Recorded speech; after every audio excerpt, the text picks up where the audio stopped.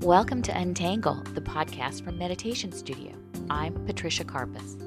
In this series, we introduce you to real people with extraordinary stories and experts who share how meditation and mindfulness practices change our lives. Our podcast is brought to you by Meditation Studio, Apple's pick as one of the 10 best apps of the year. You can download the app in the App Store or on Google Play for under $4, and you get over 200 meditations from 30 expert teachers. Such a small investment to sleep better, feel less anxious, and to be more focused and productive. And your one-time purchase of the app helps to keep our podcast going. Give it a try. And don't forget to subscribe to our podcast. We love having you with us. I'm so excited to have Dr. Marie Albano on our podcast today. Dr. Albano has devoted her career to the study and treatment of anxiety and mood disorders in children, adolescents, and young adults. She's a clinical psychologist, board certified in child and adolescent psychology, a professor of medical psychology, and director of the Columbia University Clinic for Anxiety and Related Disorders. She's also the author of the book, You and Your Anxious Child. Anxiety is a topic that I've been curious about for a long time. We have so many people using our Meditation Studio app that say it's helped them with their anxiety challenges. And I've long wondered why the incidence of anxiety is on the rise, what triggers it, and how do we know when it's normal and when it becomes a disorder? Dr. Albano is chock full of wisdom on this important topic, and more importantly, she shares ideas and coping skills for how we can deal with our own and others' anxiety. It's truly one of the most important and thought-provoking interviews we've done. Now, here's Dr. Albano. Dr. Albano, it is such a pleasure to have you on our show today. It's my pleasure to be here. Thank you. I am so curious about anxiety, and this is your expertise. And so I have a lot of questions that I want to ask you. And the first one really is, would you define anxiety for our audience? Well, everyone should be familiar with anxiety to some extent. Anxiety is that feeling that you get if you, for instance, are crossing the street and you hear a car horn.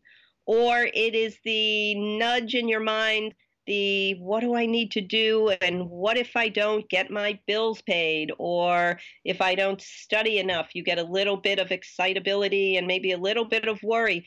Anxiety is a natural, normal emotion that motivates us to do things that protect us. So look both ways crossing streets, or to take care of things so that we can have, live our lives with a little disruption.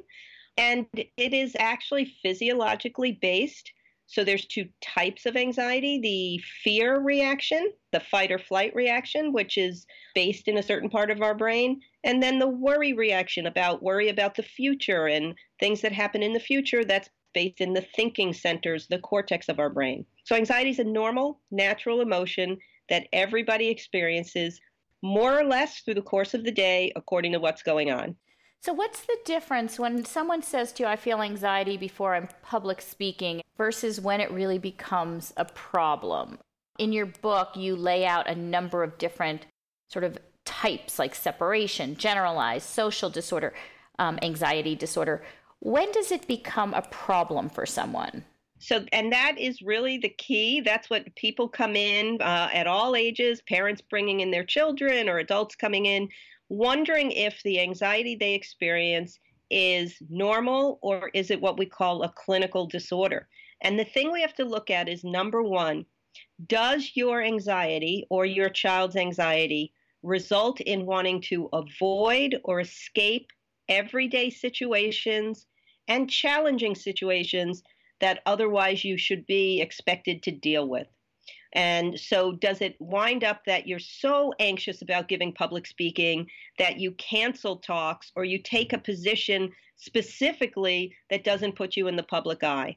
In children, we see kids who it's not just about, I'm nervous about the oral report, and they may sweat and blush during the oral report. They actually are having meltdowns, crying, tears. They hide. They don't want to go to school. That's avoidance. So that's one thing we look at. The second thing is how anxious the person gets. Is the distress from the anxiety so overwhelming that you are getting tears? And then we look at, does anxiety interfere with your functioning? That is it getting so bad that you're not doing things you should? So for a child, it puts them behind in school, or it gets in the way of making and keeping friendships. It causes them to be greatly upset through taking care of themselves. They can't make decisions. With adults, it gets in the way of work, and you can't get your work done. And then the final thing is duration. Does the anxiety last longer than what is expected for something new, or a new adjustment to a new situation, a change in your routine, a change in life? Does it go on for weeks and months? And depending on the anxiety disorder, there's lengths of time that we look at that people should be able to accommodate to the anxiety and move on. So the four areas: do you avoid? Does it cause distress? Does it interfere with your functioning? And is the duration something that anxiety is sticking with you? You're not learning how to master it. And do you have any thoughts on how this begins? I know you work a lot with young children and adolescents, and I know you've also created programs for adults, but when you see this in young children, is there anything that has triggered it, or do you often see that maybe a parent has some anxious behaviors? What are some of the things that are causing anxiety? Let's start with in young children. So all of the above, and maybe sometimes none of the above. There's been a lot of research that shows some key risk factors for a young child and children developing anxiety disorders. And one of the first things we look at is that there may well be a family history of anxiety. So for some people, it's a genetic basis that there's risk that is conferred because a parent and grandparents, first-degree relatives, may have had anxiety, depression, or other mental health problems that confer a risk. Now, genetics by themselves is not the only thing. As the infant is developing, even prenatally, but then when they are born, what's the infant's personality, what we call temperament. Infants and young children who tend to be clinging, who tend not to explore the environment, they're fearful, they tend to get emotional and have difficulty with healthy, normal separations, even so much as letting a parent be in one room while they're in another. The inhibited temperament is a risk factor for anxiety. So these are two biological factors, genes and temperament. And then we have to look at the early environment. And this is where, if parents are anxious, they could convey some modeling. That is, if they act in anxious ways, they're always overprotecting, they are scared, and they don't, let's say, leave the house often, they express worry, children may pick up some of that. So modeling and parenting, types of parenting, especially the overprotective parent, can also contribute to anxiety. And we also have to look at then just many other kinds of factors in the environment. Are there experiences with traumatic events, with disruption in the house? For example, if there's discord between the parents and anger, is there death or a loss? Various things like that in the early environment can also put children at risk. Do you ever see a shift where you might not see any kind of family history or temperamental issues, and then all of a sudden around, maybe ages of 8 to 15, all of a sudden you start seeing some anxious behaviors in children? So this is a great question, because what then happens as children are aging out of the early childhood into preschool and then early school ages is, of course, their cognitive abilities, their ability to think, to interpret what's going on around them, to make their own minds up and imagine how scenarios could go, this all starts to come into play. And so if a child starts down a path of misinterpreting the environment as hostile, negative, frightening, they may develop a cognitive style that is more anxious, and sort of everything is a risk to them and a fear that they won't be able to handle it. We also see as children, then they could come from, as you're saying, very stable, warm homes where you don't have any kind of problems. But as they're heading into school, now the parents don't have as much control over what's going on. So depending upon how peers are, what's going on in the larger community, there are other kinds of things that come into play in terms of the child's experience in getting to know the world, getting to know other people, academics, and what's going on in their ability to learn and work. All these kinds of things can impact upon whether anxiety then starts manifesting through childhood and into adolescence. You talk a little bit in your book about the science of what's going on or what's happening in the brain. And this sort of gets us into this methodology that is your expertise, cognitive behavior therapy. Can you talk a little bit about the science of what is happening in your brain and then explain to us what cognitive behavioral therapy is and how that starts to intercept the anxious patterns? Sure. So if we think back to what I said, there's sort of two kinds of anxiety that are hardwired in our brains and nervous systems. And if you think about your brain, way down in the deepest part of your brain is a little almond-shaped region that's called the amygdala. This is in the oldest part of our brains, and this amygdala is where the fight or flight response is housed. And that is, without a person's awareness, if something's going on that may be harmful to them, such as they're crossing a street, as I said, and you hear a car horn, or you're walking down a street and you have the all of a sudden sensation someone's behind you. The fight or flight response is actually using your other senses, all your senses and awareness, and it kicks in to help you fight what might be out there or flee, or sometimes freeze. Fight, flight, or freeze. So it is an immediate reaction that releases certain kinds of hormones, adrenaline being the major one, and gets you ready to deal with an immediate threat. Now that's just the fight or flight response is normal. So let's leave it at that. It's normal. And then there's a second part of your brain, what's called the prefrontal cortex. And if you just put your hand over your forehead, you've got your hand over the prefrontal cortex.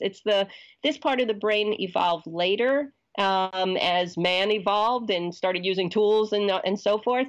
And this is where you think. It's the logical and illogical section of the brain that reasons, tells you what to do, it evaluates situations. So this is where worry about the future is housed. And so what if I don't pay my bills on time? Or what if I don't see the doctor? And who needs to go to the doctor? I'll go in 10 years. It's the what if section of the brain. And that's focused on the future.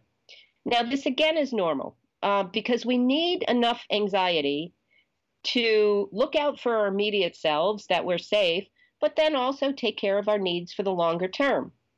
When anxiety becomes problematic, either the fight or flight or worry keeps going and is set off at times when you don't need it. And this arises from learning how to misinterpret the environment and also misinterpret your own feelings. So individuals, for example, who have panic disorder, they think that when their heart races a little, if they feel a little bit lightheaded, they kick off their fight or flight response automatically, and a panic attack happens because they're afraid of those sensations. They're not reasoning in time to prevent that fight or flight reaction with saying, maybe my heart's racing because I just did aerobics.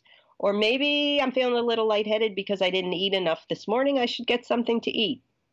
You see, so there are clinical manifestations of what are normal responses. And when it comes to worry, individuals, what if, and especially with children, we hear, but mom, if we go on vacation, what if there's not a hospital around? And what if you get sick? And then what if you have to go to the hospital and we're left alone? And what if we won't know what to do?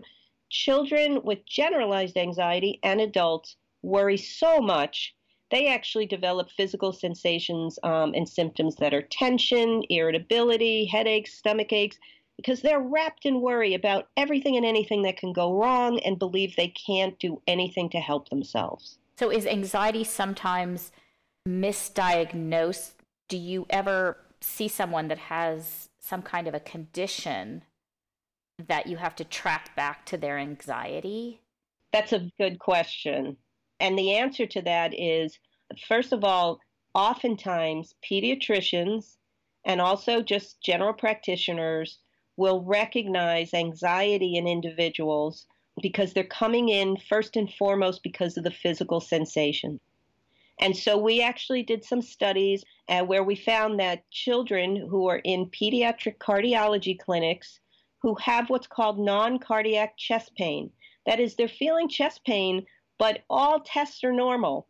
What actually has happened is these are undiagnosed anxiety disorders, that the focus was on the potential medical situation and not on the fact that the child was experiencing panic-like sensations.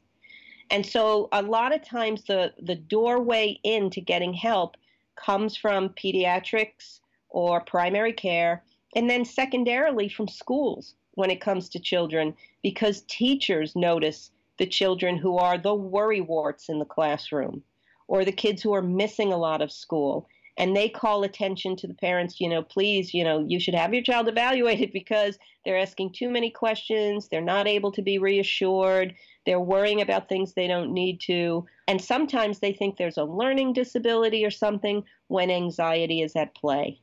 Well, you also talked about comorbidity, where some children have anxiety plus ADHD plus depression or sensory processing issues.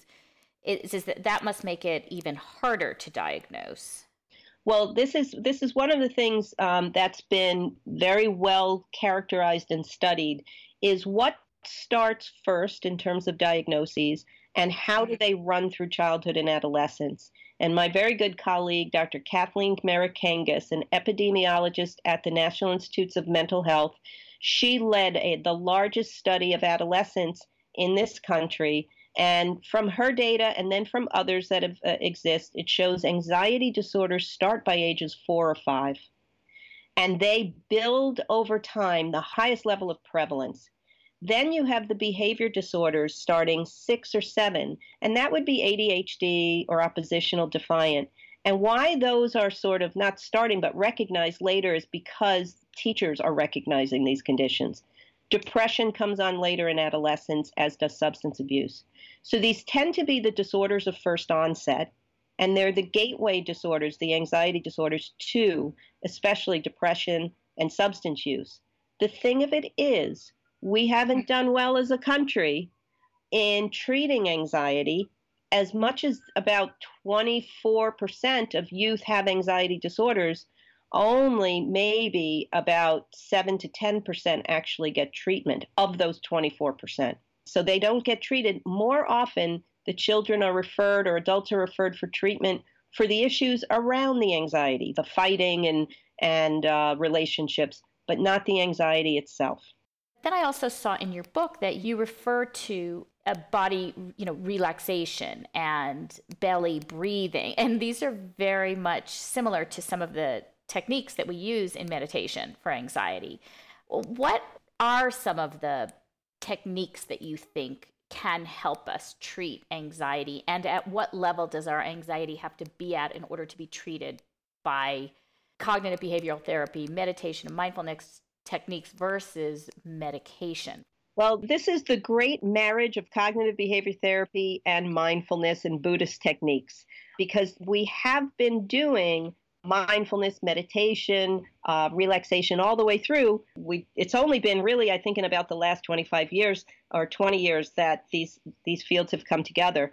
What cognitive behavior therapy does is educates the individual about the nature of anxiety, helps them to identify what prompts their anxiety. And through that, we're looking at how are you viewing the world? How do you coach yourself? What's your inner self talk in this experience that you're having with whatever this is that might frighten you? Giving a talk, approaching a dog, touching something that feels kind of gooey, whatever it might be. So, number one is how are you talking to yourself?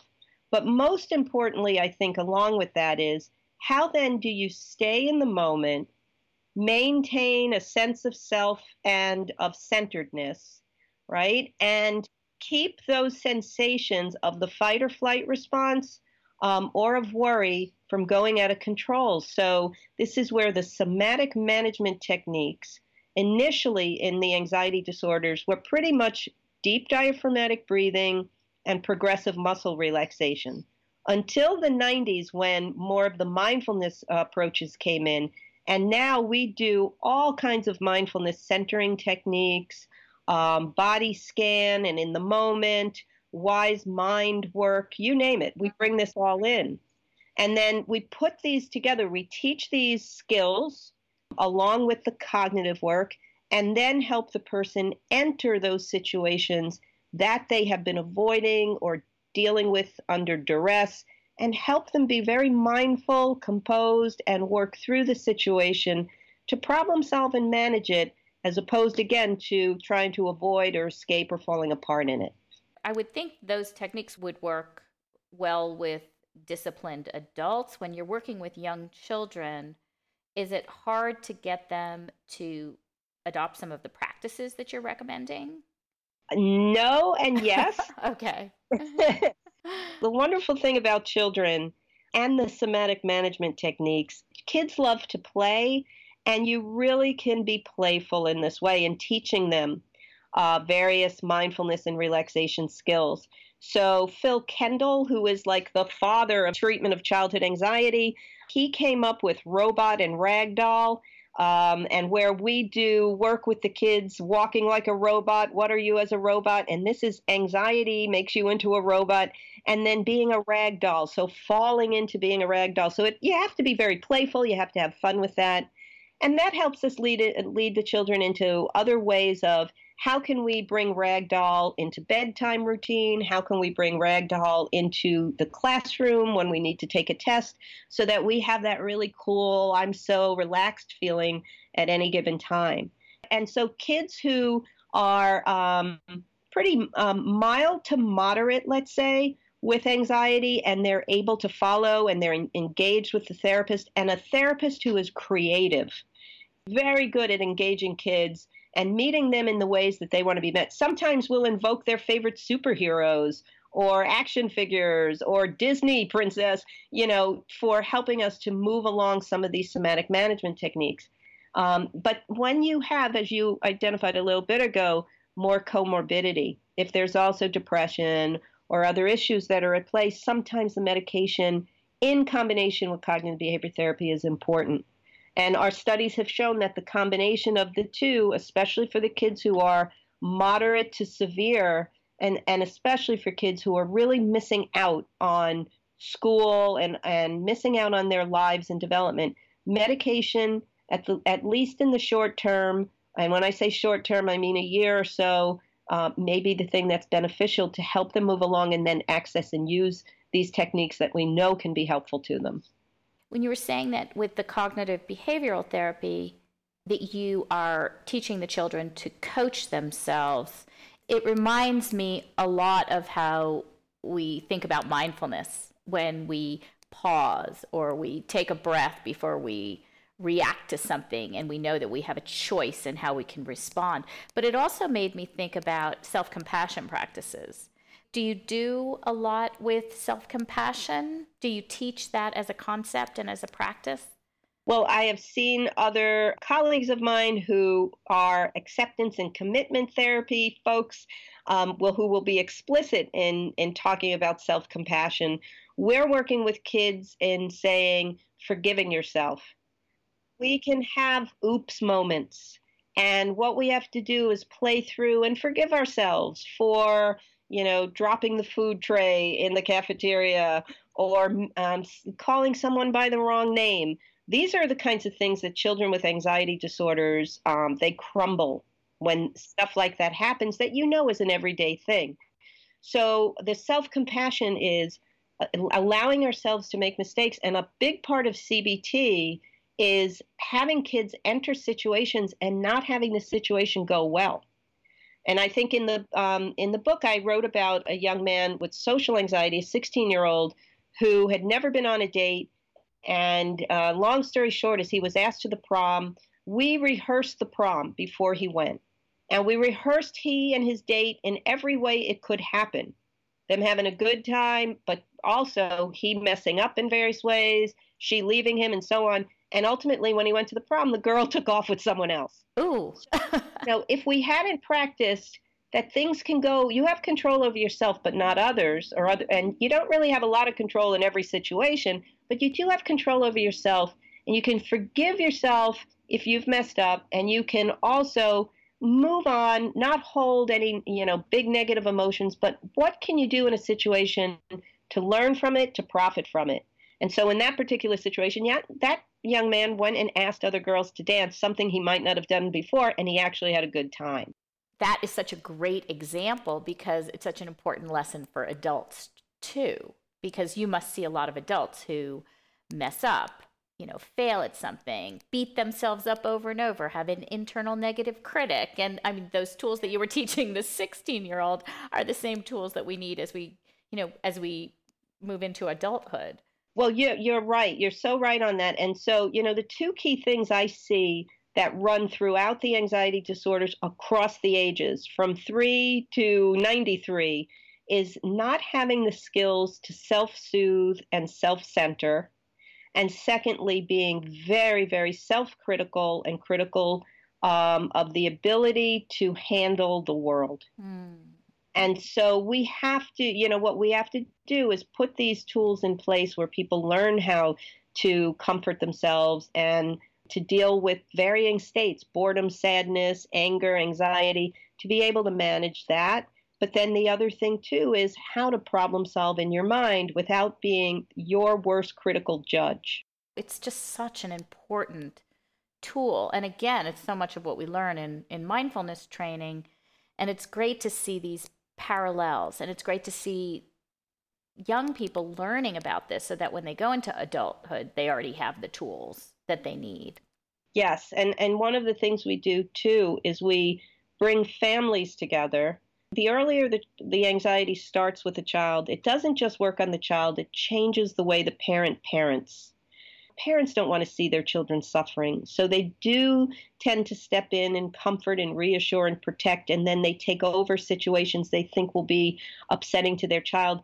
And that, it's on the one hand, in the immediate sense, it works out. Over the long term, it may get in the way, and we've seen a lot of studies show it gets in the way of the child learning how to manage. So what we do is what we call the transfer of control. We teach the child these somatic management techniques, self-centering. We teach them the cognitive work, and then they teach their parents. We have to address with the parents separately how they are reacting to their child's anxiety, because parents sometimes feel responsible, they blame themselves, and they worry so much about what the anxiety or what they're not stepping in might do to their child. So we have to work with that too and help the parents to have wise mind and calm mind and be centered and see things in the moment, but also over the longer term for the benefits of struggling sometimes with situations that aren't necessarily the best of situations, but they can be good learning experiences. I can also see that it could be very frustrating for a parent. And in that sense, it might escalate conflict in the home, where if a parent understands that a child is not able to control certain behaviors, maybe they won't become so frustrated in that moment. So I imagine there's a lot of kind of teaching and informing that you do with parents. We have to get, a lot of times, if it's a two-parent home, or if there's extended family, we have multi-generational families, we have to get all the adults in the house on the same page. Because sometimes you have a parent who may be more forgiving and maybe more reassuring, whereas another parent is more of the school of hard knocks and stop babying. So we have to help everybody to get on the same page, and doing that by focusing them on what actually do they want. And when we start working there, we find everybody wants this child to do well, to manage things, to mature and grow in their experiences in a way that is adaptive. And once we can get everyone to share on that, then we can help them to see that there's a set of skills and a way of relating to the child and teaching the child that is going to get them to those ends, and they will be able to fly more independently on their own, and the parents can step back. Yeah, and in the book, you list a few things about how to sort of manage the home when you have a child with anxiety, like try to create a home that is an anxiety-free zone, be a problem solver, learn to soothe yourself. So you're showing a behavior that's more positive for your children. You also say something about being a problem solver. Are there some tips that you think are really important for how to manage the home? What I like to see, especially for the younger children, but we even need this with our adolescents, is that there's some routines, and that the children see, first and foremost from their parents, that parents can speak aloud their problem-solving steps that they're taking for things that the kids can understand. And I think I use the example, maybe dad is running late from work. He should have been home a half hour ago. This worries me some. But wait a minute, he must be stuck in traffic, or, oh, maybe he's picking something up. We'll just keep dinner warm until he gets here. You see, we call this self-instructional training, where you're teaching yourself to stay calm, but you're also saying it aloud so the child sees the process of working through how to reason with myself. We teach parents and kids to have relaxation time for the family, to have some centering time. Nothing is better than doing this on, a Saturday morning before everybody runs out to sports and various things that they're doing. And so family relaxation practices and family mindfulness practices are excellent. And then we use other kinds of techniques and strategies, such as the problem solving a log, where people go around, they might write something that that challenged them, how they handled it, and they have some time during their family time where they read aloud, what and how they handled it, and then everybody can weigh in and give high fives on those things, or talk about how to do it a little differently. Yeah. Different strategies like that. But I think consistency, and I think parents being open without judging their children and ready to help guide them towards solutions as opposed to giving them solutions is very key. And do you think you practice in New York City, which is a very frenetic culture? Do you find that it's worse in a city like New York? And a sort of unrelated but maybe related question, do you find that social media and the amount of television that kids are watching are causing higher levels of anxiety because of the obvious things that they're seeing on social media or on some of the programs that they're watching? Yeah. So in answer to the first question, I practiced in Albany and Louisville, Kentucky, and Richmond, Virginia. Okay. So the only thing here, I think the anxieties are, sometimes there are some that are bound by the place. In Kentucky, it was tornado, tornado, tornado. Everybody had tornado anxiety. So the thing that New York gives me actually is a lot of ways of taking children and also adults around to expose them to the things they're afraid of. Different people, different types of transportation, bugs, you name it. So New York is a great exposure center. Getting to what you're talking about with the media, though, again, my former student and a wonderful psychologist and professor, John Comer, he studied parents' reactions to news about terrorism and the way that they process that and express that and what that does to their children. Whether the children's anxiety is heightened by the way parents look at and respond to television news. And so, so when we talk about media, there's many, many different types of media we know, from the internet to Snapchats, to print, and then to news and film, you name it.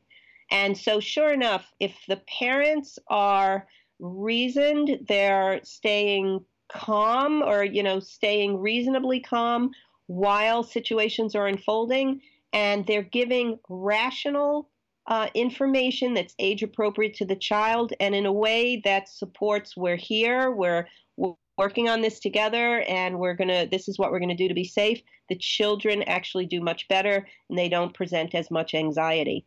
So we have to watch. I do think that parents should monitor children's use of media and especially the internet.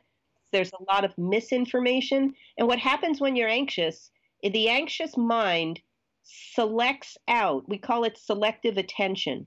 It selects the information that heightens your anxiety.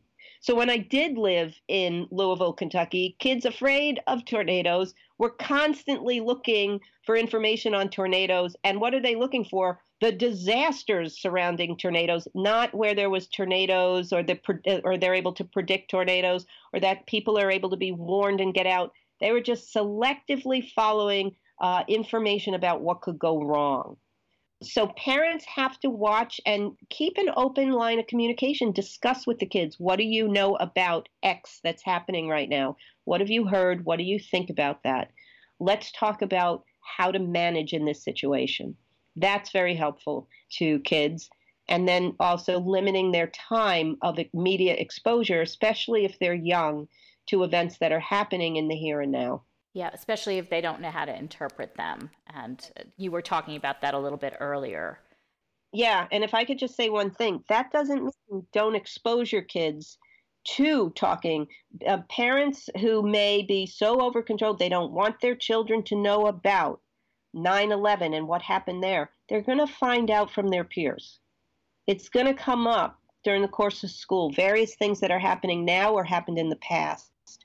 So you want to be able to discuss things with children when they're of the right age to do so, and in a way that helps them to understand how safe they are and secure and what people are doing to help, to keep things safe, not to play into the fear and heightened anxiety around these things. Well, Dr. Albano, this has been so insightful and informative, and you're amazing. Thank you so much for this richness of information. I've been so curious about all of this, and since I read your book, and it's just unbelievable to me how big a challenge anxiety is. And these are such great tools for people. I can't thank you enough, because the more we could get the message out, and especially the message about mindfulness, meditation, and somatic management, I think we'll be a calmer country for it. Thank you again. Thanks so much to Dr. Albano for all her insights and wisdom on this very complicated topic. You can find her book, You and Your Anxious Child, at booksellers everywhere. Once again, if you have feedback or suggestions for guests, email us at patricia@meditationstudioapp.com. And don't forget to check out Meditation Studio in the App Store or on Google Play. We'll see you next week.